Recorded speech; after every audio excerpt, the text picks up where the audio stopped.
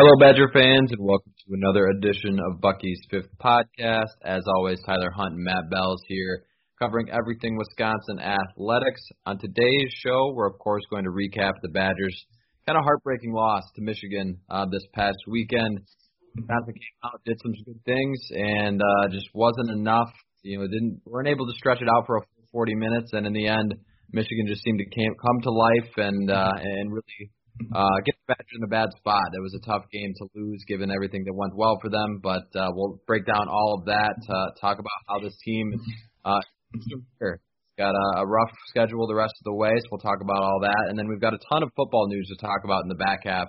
Recruiting, coaching hires, coaching changes, duties being assigned. We got a little bit of everything to whet your appetites on the football stuff, so plenty to get to on today's show. Matt, how are you today?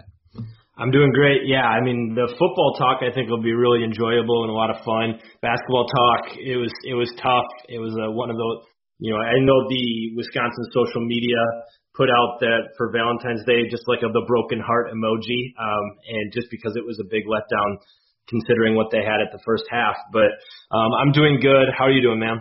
Yeah, I'm doing good as well. It was a good weekend outside of the basketball stuff, and unfortunately, I had to say for 20 minutes of that game, Wisconsin looked like the team that you kind of expected them to be this year, and then the final 20 minutes, and we'll get into it more so here, but the final 20 minutes, it was really what we've seen from Wisconsin over the past couple of weeks. So it's a rough patch for them right now. It's going to continue to be tough over these next few games. You got a lot of tough games still left on your schedule, but that's life in the Big Ten. You can't really sulk on a loss too much, but this one certainly stings given the way they had, Michigan kind of pinned down after that first half and just came out the second half and couldn't do enough. So kind of like we said already, played well for portions of the game, just not enough. Michigan seemed to really come to life and claw their way back that second half. So what did you make of the contest overall?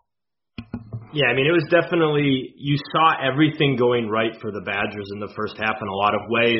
Michigan was still trying to get their legs under them after not playing in 23 days, which I'm sure contributed to part of how this game transpired. But you looked at how Wisconsin was playing and everything that they were doing in the first half, and they completely shifted away from that in the second half. And they went ice cold. They shot very poorly in the second half, especially when you compare it to how they did in the first half. They shot only 25% from the floor in general, 7 of 28 in the second half, and were really bad from three, 8% from three, which you just can't shoot that poorly in the Big Ten and expect to win. And in the end, it came down to some really troubling rebound situations late in the game where they still had opportunities. Michigan was the aggressor late in the game. As Wisconsin came into the first half, they were doing a really good job of winning loose balls. Some of the breaks were going their way because they were playing really hard, and you could tell that they really wanted it. The second half, Michigan wanted it way more, and you saw that they kind of came awake, and that was the story. I mean, they couldn't stop Isaiah Livers if they wanted to out there for much of the game, and you can't have multiple players just being able to dominate their will on you in a way that makes it so that your best players can't perform. And Wisconsin just didn't perform in the second half at a level that was required to win. Yeah, it was really, I mean, you look at it, it was a tale of two halves in a lot of different ways. There was just, everything was going right for Wisconsin, which for me, it almost kind of made me nervous that first half. Like, I kind of saw the writing on the wall for that second half. I didn't expect it to be that bad, but when you're shooting that well and, the opponent is just not making everything, basketball is a game where most of the time a regression to the mean is going to happen. Wisconsin, you saw it. I mean, Michigan really started to climb up, the shooting percentage-wise throughout the second half, and Wisconsin came down and it just sort of evened out. And, that's fine. You get up to a big lead, you can afford some of that, but you still have to put in some buckets. I mean, they just went completely ice cold in that second half. So there's, in past episodes we talk about, you can pinpoint one certain thing. I don't know if there's really anything other than, just not making shots and the Michigan offense just kind of coming to life. I mean, you could tell they were rusty. Wisconsin played pretty good defense that first half, but also Michigan was just clanking. I mean, I saw a lot of tweets on that afternoon of the rims with CBS just really being loud, and that's kind of that first half. But the shots started to really fall in that second half, and unfortunately for Wisconsin, they had them right where they wanted, but just couldn't make enough, couldn't do enough.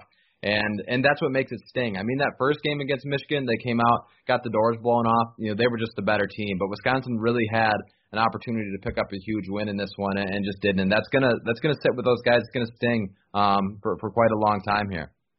Yeah, and I think neither of us are naive enough to say that Wisconsin was the favorite or expected Wisconsin to win that game by any stretch of the imagination. But you look at kind of how the game started and how well Wisconsin was playing.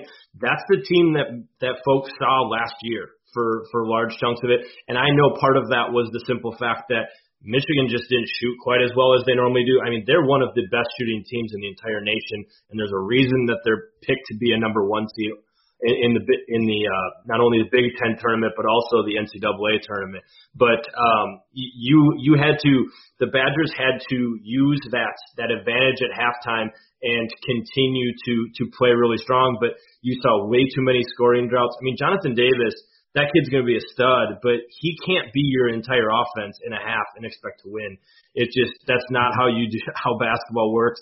They went away from him after he did start making some nice shots, and they started just jacking up threes, and you can't win that way. And they keep running into the same habits frequently here, and I think that is going to continue to hurt them. Is they come into the game and they have a good plan and they're playing well, but then they just think, okay, we got to change what we're doing for some reason and go back to complacency, and it just doesn't work in the Big Ten.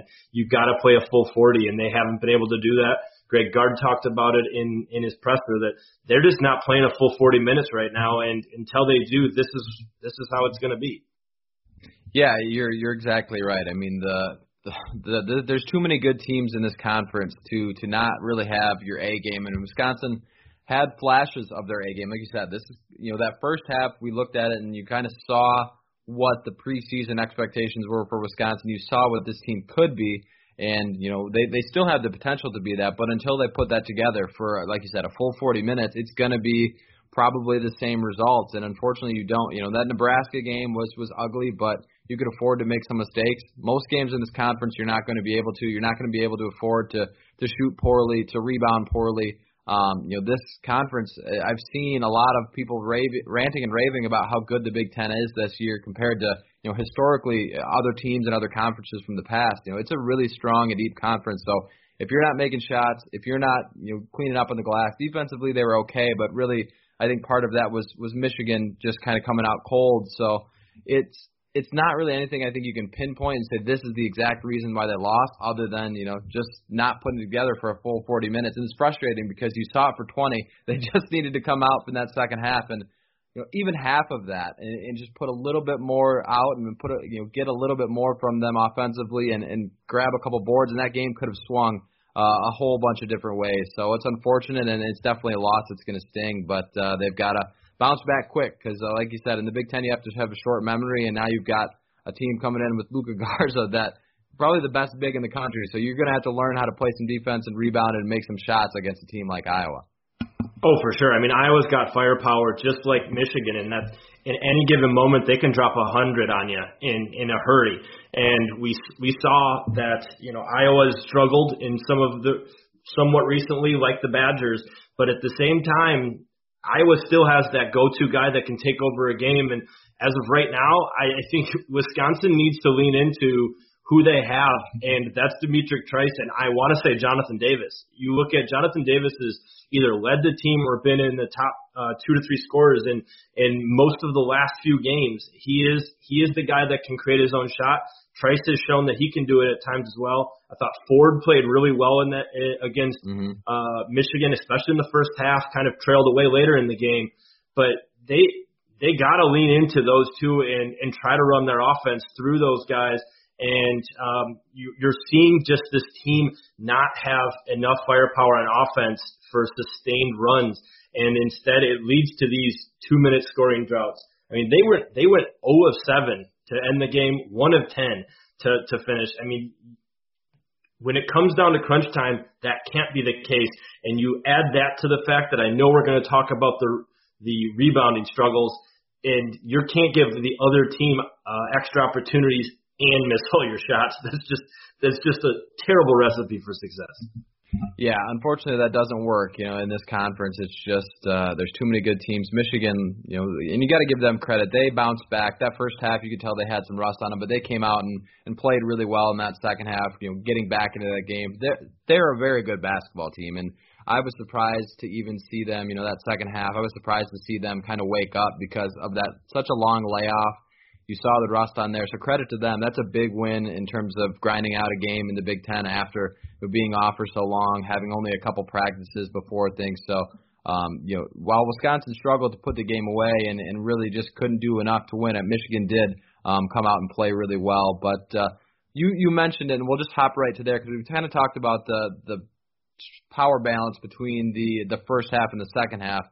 Wisconsin, really the players that struggled were the bigs. I mean, you had a more talented guy in Hunter Dickinson. There's no doubt that he's probably one of the best, 3 bigs in the Big Ten. I mean, you could probably put 1A, 1B, 1C with Coburn, Dickinson, and Luka Garza. But all 3 are strong, and Wisconsin's kind of, at least in the first 2 contests against Dickinson and Kofi Coburn against Illinois a couple of weeks ago, really struggled. So he only scored 11 points, but he would just seem to grab every important rebound that Wisconsin needed to get. And on the other side, Potter and Reavers did not grab a board. I mean, how do you have 2 7-footers and not get a board? I mean, I tweeted, I said, if you're not going to use that height, donate it to someone that could, because it was just a struggle. So what do you make of Wisconsin just kind of once again being dominated on the glass, which is not something that we haven't, we've seen that time and time again throughout the season.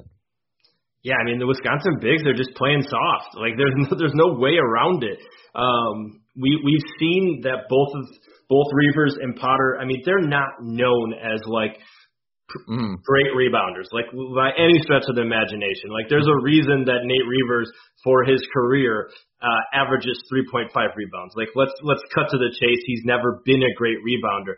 But at the same time, to also then have like a Potter who came into this year averaging much better. Like he came into his time in Wisconsin last year, he averaged 6. This year he's right around that same mark, and he didn't get a board. And so you can't have that. You can't not only struggle on the defensive end, give up and not be able to protect the rim, something that Reavers came to this season known for his shot blocking prowess. Like he leads the entire program in terms of history in blocking shots. And his numbers have gone way down this year. They're cut in half nearly for blocks per game. And neither of them are able to do much of anything to stop what the other teams are doing inside. Hunter Dickinson, 15 rebounds. But you look at when they happened, like you mentioned, at the end, when it was just like he just opposed his will. He wanted the ball more, and he took advantage of it, got to the free throw line, and made his shots. And Wisconsin, to have 2 nearly 7-footers be non-existent on the boards, not be able to stop anybody from getting to the rim, you can't have it. It's silly. It's silly, and I don't even know what to make of it because it doesn't make sense. It's unfathomable to have 2 guys who play so many minutes. They combined for over 40 minutes of action and didn't grab a damn rebound. Like, that is almost impossible. Trevor Anderson played 18 minutes and grabbed 3, and he is a freaking backup point guard. Like, come on. Come on. Yeah. Like, that is absurd in the game of basketball one of your number one tasks is to block out and grab a board. But they bodied guys sometimes on blocking out, but they had no freaking clue where the ball was going. And I know basketball is about angles with rebounding, and they were lost underneath there, and Hunter Dickinson ate them alive in the end. Yeah, I mean, you look at it, Tyler Wall had 6 rebounds, Brad Davison grabbed 6 boards. I mean, those guys should have lucked into at least a couple, and it's just unfortunate that was the end result because, we've said it a couple times already. The timeliness of Hunter Dickinson and Michigan getting some of those rebounds was so crucial at the end of the game, and that's the way it's going to be the rest of this year. You've got a team with probably the Naismith Player of the Year coming into your home, and you just saw Iowa saw that and said, well, man, we could really feast off of Luka Garza and what he can do. And the trouble with Iowa, as we kind of get into that, is they also got shooters that if he grabs a rebound and can kick it out, that game can get over with in a hurry. So I think Wisconsin's really got to clean that part up. And then once again, you've kind of said it a few times, Brad Davison, 3 points, out of your shooting guard position. Again, him, like you've said time and time again, under 10 points, Wisconsin's usually losing. Over 10 points, he's winning. And thankfully you got 11 points from Jonathan Davis, who's going to be, probably your future two guard that way. But you got to get more from a senior leader and all those guys. And all those guys have played a lot of basketball. The only guy that doesn't have an excuse is Ford and Trice. Those guys played pretty well and played a lot of minutes and really helped keep Wisconsin in this game. But the rest of them, they've played enough basketball where, the results like this should not happen. And unfortunately, they just keep happening again. This isn't a one-time thing. We've talked about Wisconsin struggling to shoot and rebound, on and off throughout this season. Pretty much after every loss, that's usually something that comes up. So at the end of the day, it's a frustrating loss, and it's frustrating because it just seems like the same things keep repeating and leading to losses. Yeah, for sure. I mean, you look at it, you can take a loss to Michigan. Like, I don't think the issue is that they lost to Michigan. I think 90% of the time they were going to lose this game to Michigan because Michigan is one of the best teams in the damn country. And that's okay. But when you look at the way they lost and how much fluctuation there was with how they played in the first half and second half, the adjustments, the lack of being able to do anything down low from your bigs, it's just frustrating in so many ways. And I'm glad you brought up Brad Davison because I'm sorry, he has regressed as a player, and it's just like slowly happened over the course of his career. He went from 12 points as a freshman with a bum shoulder to 10 points to just under 10 points, and now he's averaging 8, and he's shooting 23% from two-pointers. 23%, that is really bad, really bad. He's not even averaging one make from inside the arc per game. He's really struggled as of late, especially. And at the same time, you're seeing his minutes are still up there. He's still playing near the top in terms of minutes. And Jonathan Davis is, like we talked about, putting together game after game after game where he's in double figures. He's proving to be the only guy who can create his own shot. He's the guy that should be taking a lot of last-second shots when they're passing it around, trying to figure out who should take it at the end of the shot clock. And eventually, you can't keep looking at the Wisconsin bench and saying, wow, it's nice that they outscored Michigan in bench points again, like they did against Nebraska, like they did against so many teams now, because both Anderson and Davis are playing well, and not look at Brad Davison and say, hey, Reavers went to the bench for a while. Maybe he has to, and he can spark it. And I know he's a glue guy. He's going to play his heart out there, and he's had some huge shots for Wisconsin. I think of that Maryland game last year. He's done so many good things for this team, but at the same time, right now, he is hurting them in so many ways on the offensive end because he's not making his shots.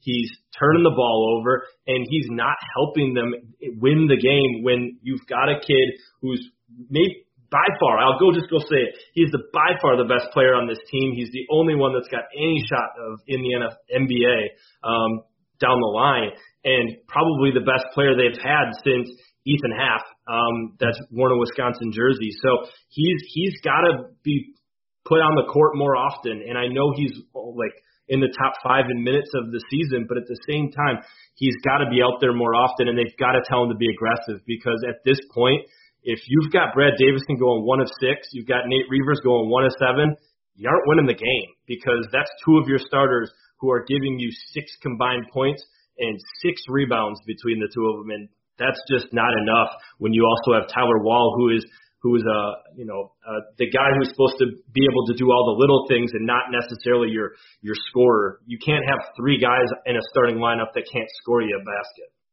Yeah, and I'm glad you kind of said that because that's I think what a lot of people were thinking after that game is how if this was early in the season and Brad Davison was struggling and you were just trying to get him back in rhythm, fine, but you're down to 5-6 games left before tournament time. I mean, this is the time where you've got to have guys going, and like you said, he's a glue guy. He's given Wisconsin a lot of minutes, but there's times where he's out there and it's just kind of lackadaisical, and like you said, he's turning the ball over, he's missing shots, he's not super aggressive, and it's like, okay, Jonathan Davis could be a guy that really sparks your offense, and maybe Brad Davison, if he goes to the bench and you made that switch, I could see him being a guy coming off the bench that could come in and maybe that sparks him a little bit, and he's just a guy that's kind of your spark plug player. There's a lot of guys that thrive in that role. We've seen it. Tyler Wall went into the starting rotation, and that worked a little bit and got him. Got Nate Reuvers going a little bit. It hasn't necessarily stuck, but maybe that's a situation that Greg Gardner needs to look into. The rotation was kind of head scratching at times throughout that game. I know that was some frustration from some other fans. So I think at some point you're getting to where the clock is really ticking here. You're going to need to pick up some wins, and if you are getting that type of production from two of your starters in Reuvers and Davison, you're going to struggle to pick up a win because you've got Iowa twice, you've got Illinois, you've got to go to Purdue. I mean, that's not a super. I look at the rest of the schedule and the way they're playing right now, it looks bleak where you're probably going to knock off Northwestern, but I don't think you can feel super comfortable about any other of those games. The way this team is playing, which is scary. They did pick up a couple more. Yeah, and I mean, this was a game that I feel like they might have been able to figure out a way to win if there was a crowd there because they played so well in the first half that you could maybe do that. But at the same time, you shouldn't have to rely on a true freshman to be the guy who you turn to score, because right now you look at it, he scored in double figures in 3 of the past 4 games, and the lone game that he didn't score in double figures, he still had 7 and 4. And Brad Davison during that same stretch has 1 game in double figures, and that also includes a game in which he went 0-6 against Illinois and 1-6 against Michigan. That's not good enough for a starting shooting guard in the Big Ten. Shooting guard is supposed to be a position where you're out there and you're scoring.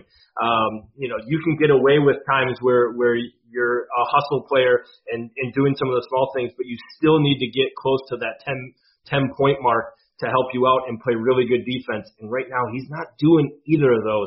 And Wisconsin is in the midst of a really tough stretch that I think is going to be tough to watch for a lot of fans if they don't figure out how they can shift some of these things quickly.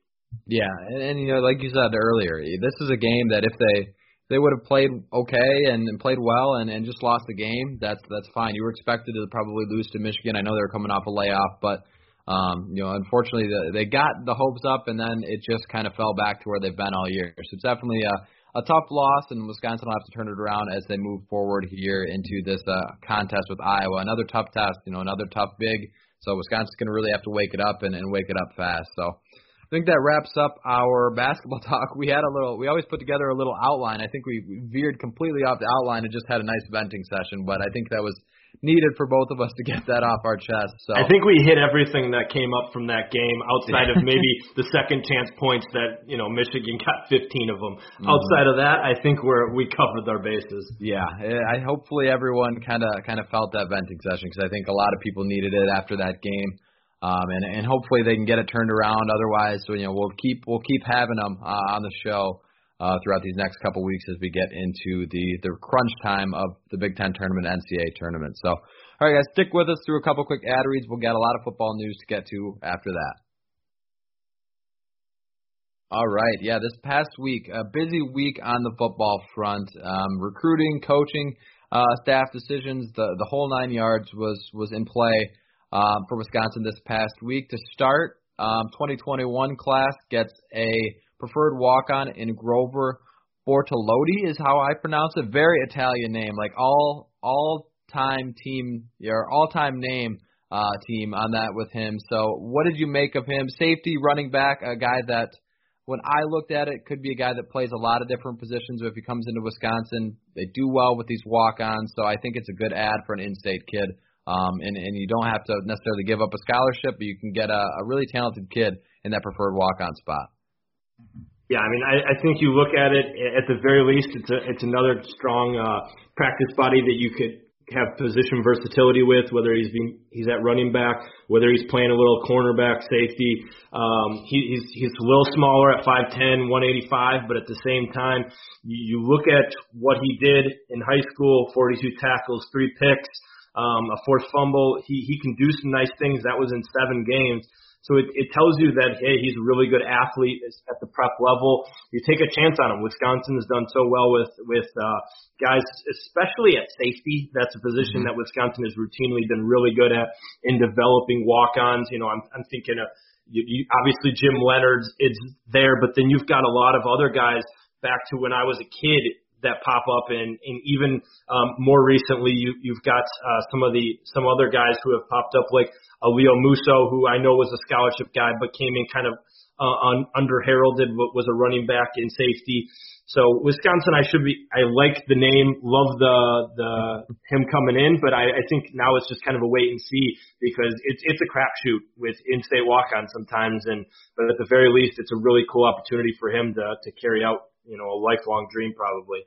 Yeah, for sure. I mean, you saw if you are following Bucky's Fifth Quarter on Twitter when that was announced, you saw, you know, him tweet out a picture of him in a Badger jersey. So you get kids like that have wanted to be a Badger their whole life, and when they get onto campus, they can really start to do some things, and you never know. You'll wait and see where he translates out position-wise, but it's never a bad thing to have in-state athletes that want to be there. It's always a nice one, and Wisconsin does well with it, so we'll see how that goes. 2022 recruiting trail. Wisconsin this past week was really active. There's been a couple other offers that have gone out yesterday and today since then. So busy on the 2022 front. Any offer or player really catch your eye in this recent spurt of throwing out offers, what seemed like left and right? I think what really stands out is kind of where the offers are going at. It's not as much like, hey, this is coming from, you know, a guy from Montgomery, Alabama, like most recently with Curtis Perry, but rather the positions that these guys are being recruited for. Wisconsin threw out a hell of a lot of defensive tackle offers, cornerback offers. You're also looking at wide receiver offers. Those are kind of the main 3 areas that you're seeing them throwing out a lot of offers, and it tells you that, hey, they're really aggressive at those spots, that they really want a guy or two there, maybe aren't feeling super great about their board at the moment. But then it also tells you, kind of in looking at some of their other spots, like maybe outside linebacker, defensive end, like they have only 3 defensive end offers out right now. One of them's to Isaac Ham, too. I would assume that they feel really good there. Offensive line, they've been really picky, only offering the in-state kids. So I think right now you're looking at it, you're not seeing a bunch of new offers come out at a lot of positions that you might expect. I thought the Jeremiah Franklin offer out of Maryland, who's currently committed to BC, is an interesting one, because I think he would fit really nicely. Maybe they're trying to bring in another tight end. Or 2 tight ends, because I know they really want Micah Riley as well. So I think looking at where these offers are being put out, because who knows how it'll transpire from here. It's all about building the relationship from now moving forward. But I think the biggest thing is, hey, look at it, wide receiver, defensive tackle, cornerback. They clearly want to bring in some guys there, and they're going to be aggressive at those positions. Yeah, and those are positions that can really make or break, you know, a defense. And on wide receiver, you know, Wisconsin historically has, you know, they've been better of recent years. You know, you look at like a guy like Danny Davis, was a highly recruited guy. You've gotten better at there, but historically Wisconsin hasn't always had, you know, a really strong recruiting front at the wide receiver position. Same thing kind of with defensive tackle. Cornerback, they usually are finding those pipelines, you know, the South Florida group of guys that have came into Wisconsin. So I think that's a good point that you made with where they're going, because, you know, you can pay attention to the recruiting rankings, and those are important, and they've gotten better, you know, with more ability to scout some of these players and stuff like that. But at the same time, you know, there's still high school kids. We'll see how they're developed with the relationships and things like that. But there's definitely an attention being paid to defensive tackle, cornerback, positions that are really important for Wisconsin that they have had. They've got some guys there right now for, you know, the upcoming season. You feel really good about your cornerback room with your starters. You've got Keanu Bennett, defensive tackle there. So you feel good about the guys that are there right now, but I think looking forward to who's next in that group, there is a little bit of question mark. So it makes sense they're being aggressive in those spots and going after some talent in some key positions. You got to have strong corners. You got to have a strong defensive tackle, especially in Jim Leonard's 3-4. You got to have somebody that can really take on some blocks up front against some good Big Ten linemen. So it's going to be interesting to see how those couple positions shake out. No doubt. All right, moving on down the list here. Speaking of cornerbacks, there was some changes to Wisconsin staff there, kind of the finalizing of that. Wisconsin added Hank. Now, I've always said Podiat. Is that right?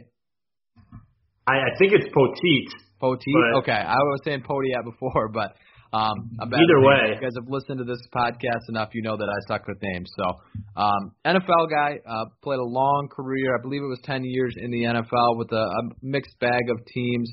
Played around the same era that Jim Leonard played in the NFL. When I was looking through and writing up our article on him, I thought maybe those two had played together. Both ended up in Cleveland and with the New York Jets, but never at the same time. So I think anytime you're bringing in a guy with defensive experience in the NFL and at the college level that Paul Chryst is also familiar with, I think it's a good fit. So hopefully that'll kind of take some load off of Jim Leonard's shoulders as the defensive coordinator. So what did you make of the move, and what sort of impact do you think that'll have on the defensive side of the football for Wisconsin?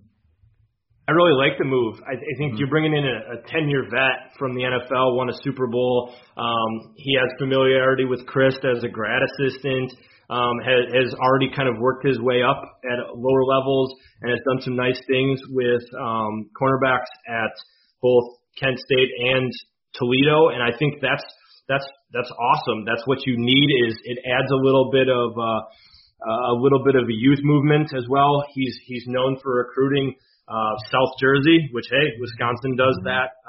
He's recruited Pennsylvania, recruited Detroit and Michigan. Wisconsin, I know, has made some nice inroads to the state of Michigan lately, so I would think that that's nice as well. And I think really the biggest thing for him coming in is also it lessens the load on Jim Leonard and allows him to focus on running the defense. I think we're going to talk about it here next when we talk about kind of how this impacts everything a little bit more. But I think really looking at what him and Jim Leonard can do, getting on the same page, and it allows them to be more focused on their position. And I think given how much Wisconsin works with those cornerbacks on an island, having a dedicated cornerbacks coach can only help you, and it will also help them on the recruiting trail defensively, because then Jim Leonard doesn't have quite as many things that he's got to take into account, and it likely gives a better chance of Jim Leonard sticking around and not feeling like he's going to get burnt out, because after he came back, they're in a good place, and it evens out the coaching staff numbers. So I think overall, I love the hire. I like the way that they went with it, and that it wasn't necessarily a quarterback's coach. I know we'll talk about that in a second, but I think really just having a guy who's dedicated to that, and it allows Jim Leonard to kind of do his thing, should only help. Yeah, and I think that transitions us nicely, because you talked about the quarterback room. I think overall with these coaching staff changes, because really that's the rest of our conversations here, it allows everyone to kind of play to their strengths. Now you've got a dedicated cornerbacks coach that can spend time exclusively at that position, work with these guys. As you're on the recruiting front, they're very active, like we just mentioned, on the cornerback spot. So to have an NFL vet that you can go out and say, I'm going to go play for him, that's really good on the recruiting side and technique side. Being able to dedicate themselves and practice that way. And then, like you said, it opens up Jim Leonard to be able to do more stuff, have a little bit more flexibility. As the defensive coordinator, he can kind of have his eyes on everything without having to have as much dedication that way. So I think it works out well where they even things out and they allow people to play to their strengths. So with that position and the staff now being full, you mentioned it, there's no quarterback coach in terms of title. Likely Paul Chryst is handling those duties. Of course, John Budnemeyer going to Colorado State, so that position was open. They moved some things around. You mentioned to even it up numbers-wise. So overall, I think I wouldn't say that the quarterbacks are going to be left on an island. There's going to be someone working with them, and likely Paul Chryst that way. But what did you make, and do you think that's a solid move to just kind of let everyone even up and play to their strengths?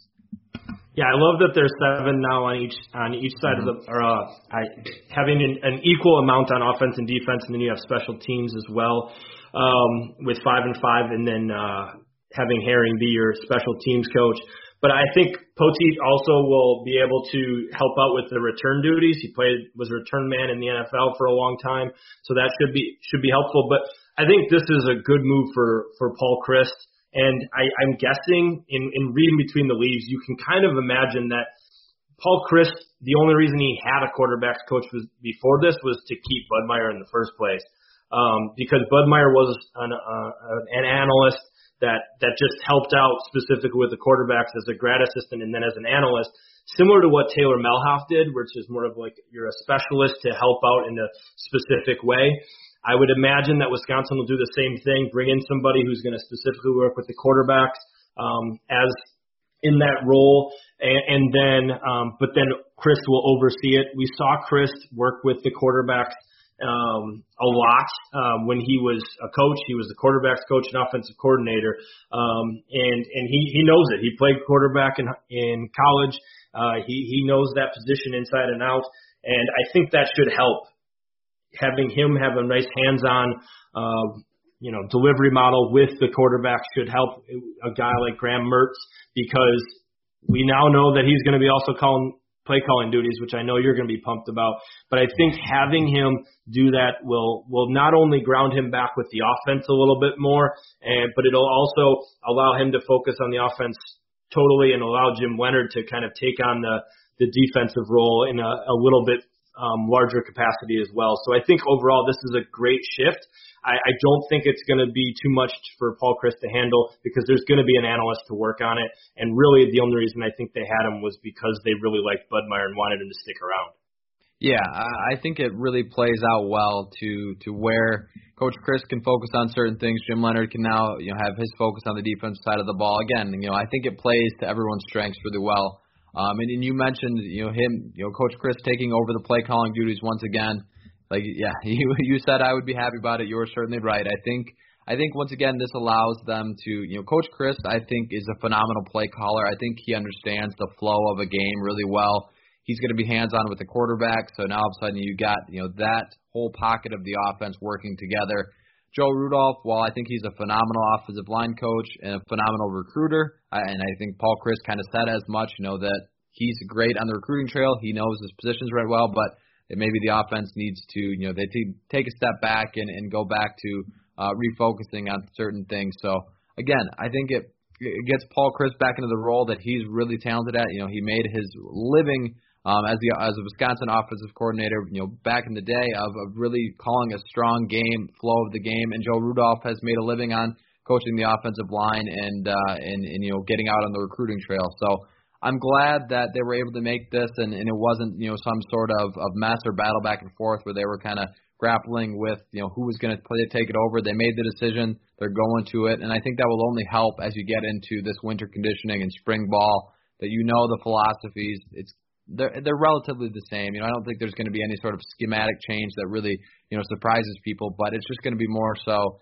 Paul Chryst taking it back over and getting that flow down, which I think Wisconsin really struggled with this past year. So I by no means want to knock Joe Rudolph. I think he's a great part of this coaching staff, but I think this is the right move to get Wisconsin back on track the way they wanted to be this year, and I think a spring ball will allow everyone to just click in their new duties for 2021.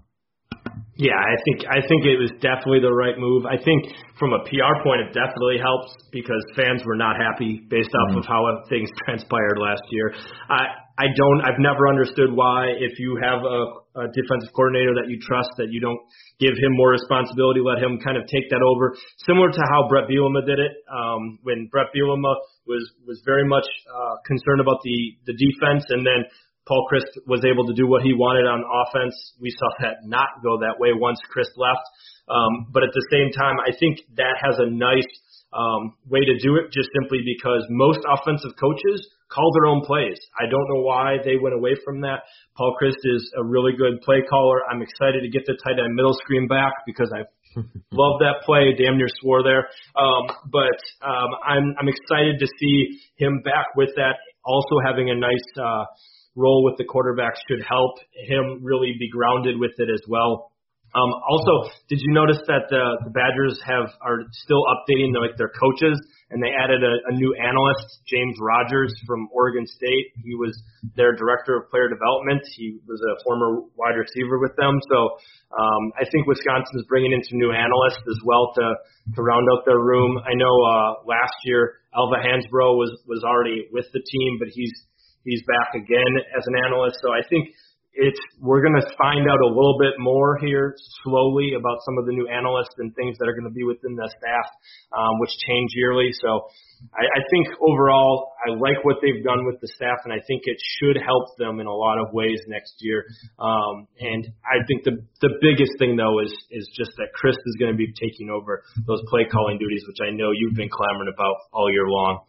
Yeah, it's going to be, I think it'd be exciting. It's going to breathe some fresh air back into the program a little bit. I think sometimes the play calling was a little questionable and also just sometimes a little stale. Paul Chryst has always been pretty innovative of doing what they want to do, but also finding ways to, work off of that. So for him to be able to take that over, work exclusively with Graham Mertz and the quarterback room as well, I think it's just going to button things up really nicely on the offensive side. It's definitely got expectations climbing a little bit, which will set us up for heartbreak. But at the same time, I think it'll be a good step for the program.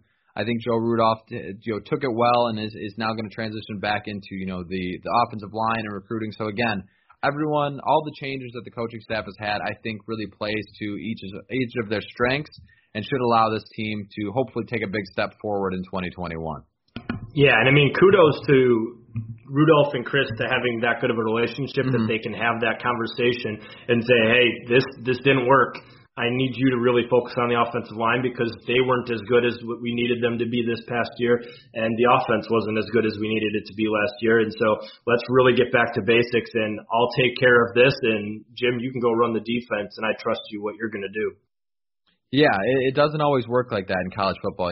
Sometimes college football coaches and you get that ego and you don't want to bruise that, and you don't want to, it's not a demotion, but it's you're losing the play calling. Some programs wouldn't have a relationship, with the offensive coordinator and the head coach where they could just do that. It would sometimes be, more messy or have some sort of split. And he says, well, I can call plays. I'm going to go somewhere else. Thankfully, Wisconsin, didn't have that. And now once again, Chris can play to his strength, Rudolph can play to his strength, and hopefully that'll make the offense much better as they move into next season.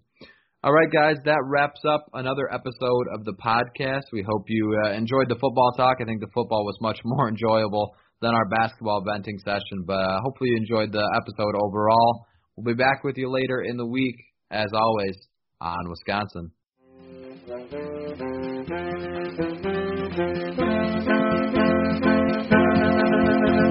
Thank